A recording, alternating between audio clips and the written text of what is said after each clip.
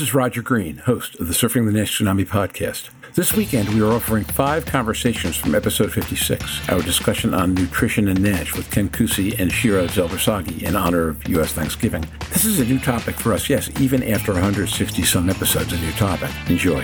This conversation starts with Shira Zelbersagi describing her approach with patients, an approach she describes as weight inclusive. As Shira puts it, weight reduction is not the only success measure for life simplification. In her weight inclusive approach, she coaches patients to eat healthy, exercise, and improve in every way possible, and always gives positive feedback for positive changes. The weight inclusive approach also focuses on setting and driving towards realistic goals, which often means small changes. Finally, it includes integrating dietitian visits as a lifetime therapy, the same kind of habit, Shira notes, as going for a haircut every couple of months. Personally, she points out that while the Mediterranean diet might have the most research support, any positive diet that works for the patient is fine. Jorn Schattenberg joins the conversation to comment on points he considers key: the value of biofeedback and the ability to drive better health through mobile apps and digital health devices. Shira notes that feedback is important, but adds that positive feedback is important, but negative feedback can fight the goals the patient is trying to achieve. She adds to think about how remarkable it is to watch regression to fibrosis when patients actually succeed on a weight-inclusive approach, and also how a strong relationship between patient and dietitian can develop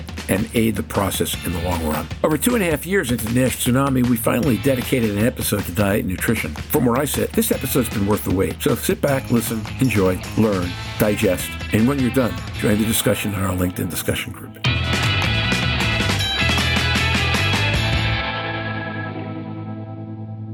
Shira Zelbersagi.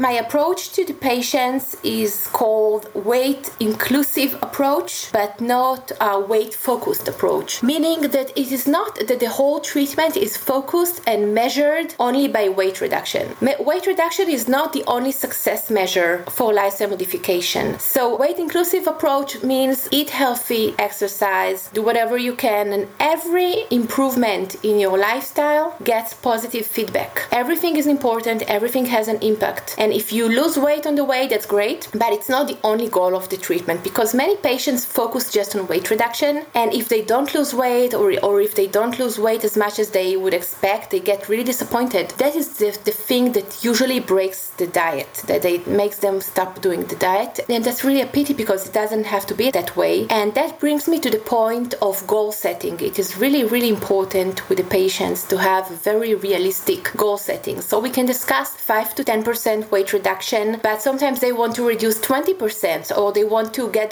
back to the weight which they were at the age of 18. And we need to make it clear that it has to be a realistic goal in terms of weight reduction. And again, weight reduction is not the only way to measure success. And as Louise said, using tests, different tests, imaging, blood tests, to show them that even modest changes in lifestyle have a stronger effect on NAFLD is extremely important, and from my experience leads to a lot of motivation. Now, the role of physicians, as Ken said, is not exactly to provide the exact dietary treatment, but the main role, which has been demonstrated also in studies, is to explain to the patients the importance of NAFLD, to explain that it is reversible by diet. This is a reversible disease. They can reverse it. It is with their own power to reverse the disease by doing lifestyle modification, and to create the motivation of the patients to actually go to professionals and have this lifestyle modification treatment. If we want this treatment to be good in the long term, to be long-lasting, then the patients need to know it's a lifelong treatment, and they need to be in constant contact with a dietitian or nutritional expert for lifelong. So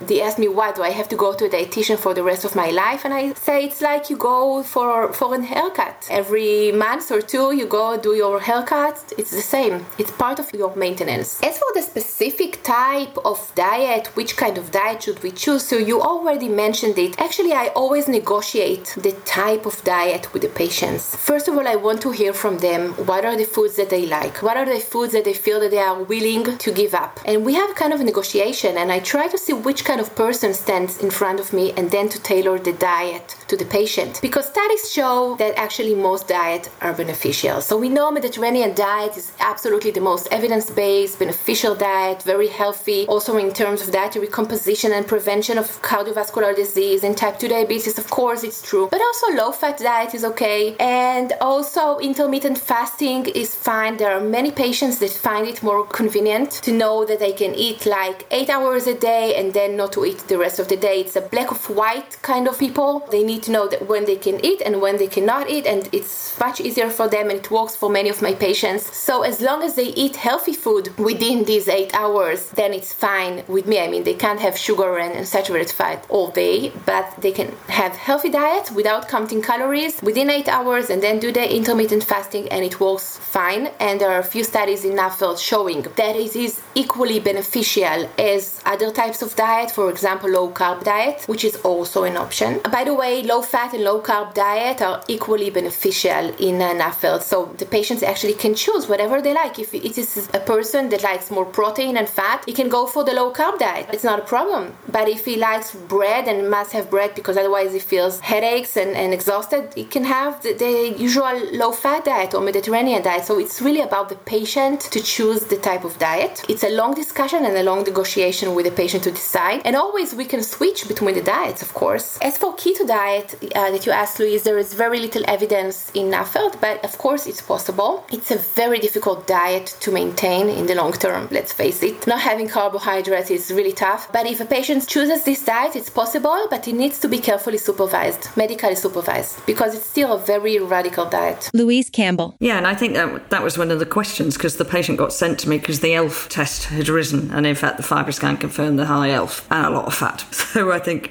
they're going back for a review of the diet, and although they like it, it might just need to be altered, I suspect. Jörn Schattenberg. Shira, I heard a couple of things that I want to reflect and maybe get a quick answer on before moving on in the discussion. I heard biofeedback. I think that is very important. Louise mentioned ultrasound, transendolostography. I think this is great. Is this at times of apps and medications, adherence through mobile phones and stuff, is this really the game changer in your assessment, or is this just another way to be reminded, or is it a useful addition? Like, how can phones, or if you record something, how can that help our patients? I think it's very important to have as much feedback as you can. I think patients are really looking forward to it, and I think it really increases their motivation. So it can be a test, as Louise mentioned and I mentioned, and we do try to look at liver enzymes, for example, every 6 months, and imaging, let's say, once a year to get this feedback. But also, if you can have another feedback by the apps, for example, if you keep your diet, it gives you your dietary composition and it shows you it's a very good diet, or if you do enough steps or kind of a physical activity and you get a positive feedback. So positive feedback is really important. I would go for the positive feedback and not for the negative feedback to create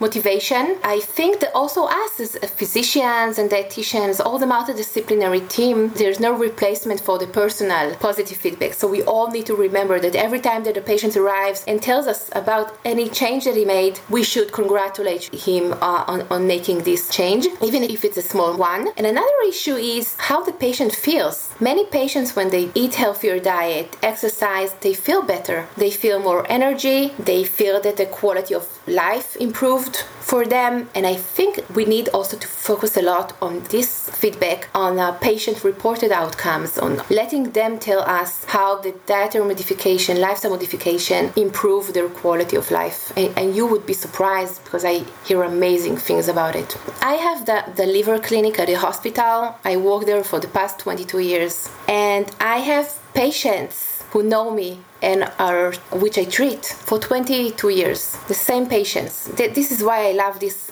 clinic so much. And what is always amazing to me is, first of all, the long-term adherence. So it's not like a perfect adherence, and obviously in between there are relapses in the diet, of course, and sometimes they don't arrive to visits, but generally these patients, and many of them, I follow for about 10, 20 years. And it's always amazing to see how dietary treatment, if they keep it, really leads to amazing regression in fibrosis and steatosis. And on the other hand, some patients just don't make it. And then I know them for 20 years. They had NAFLD and now they are cirrhotic patients, which still need dietary treatment. But it's amazing when you have this long-term follow-up and you see the different disease course of the patients, of course, and the very special and personal relationship you develop with these patients. And now, back to Roger. We hope you've enjoyed this recording. If you have any questions or comments about the content of this conversation or the entire episode, please send an email to questions@surfingnash.com. We'll be back next week with another breakthrough episode, this time with Veronica Miller from the Liver Forum, discussing some of the forum's exciting and important work. You'll want to hear it. Until then, stay safe, surf on. If you're in the U.S., have a happy Thanksgiving, and we'll see you on the podcast. Bye-bye now.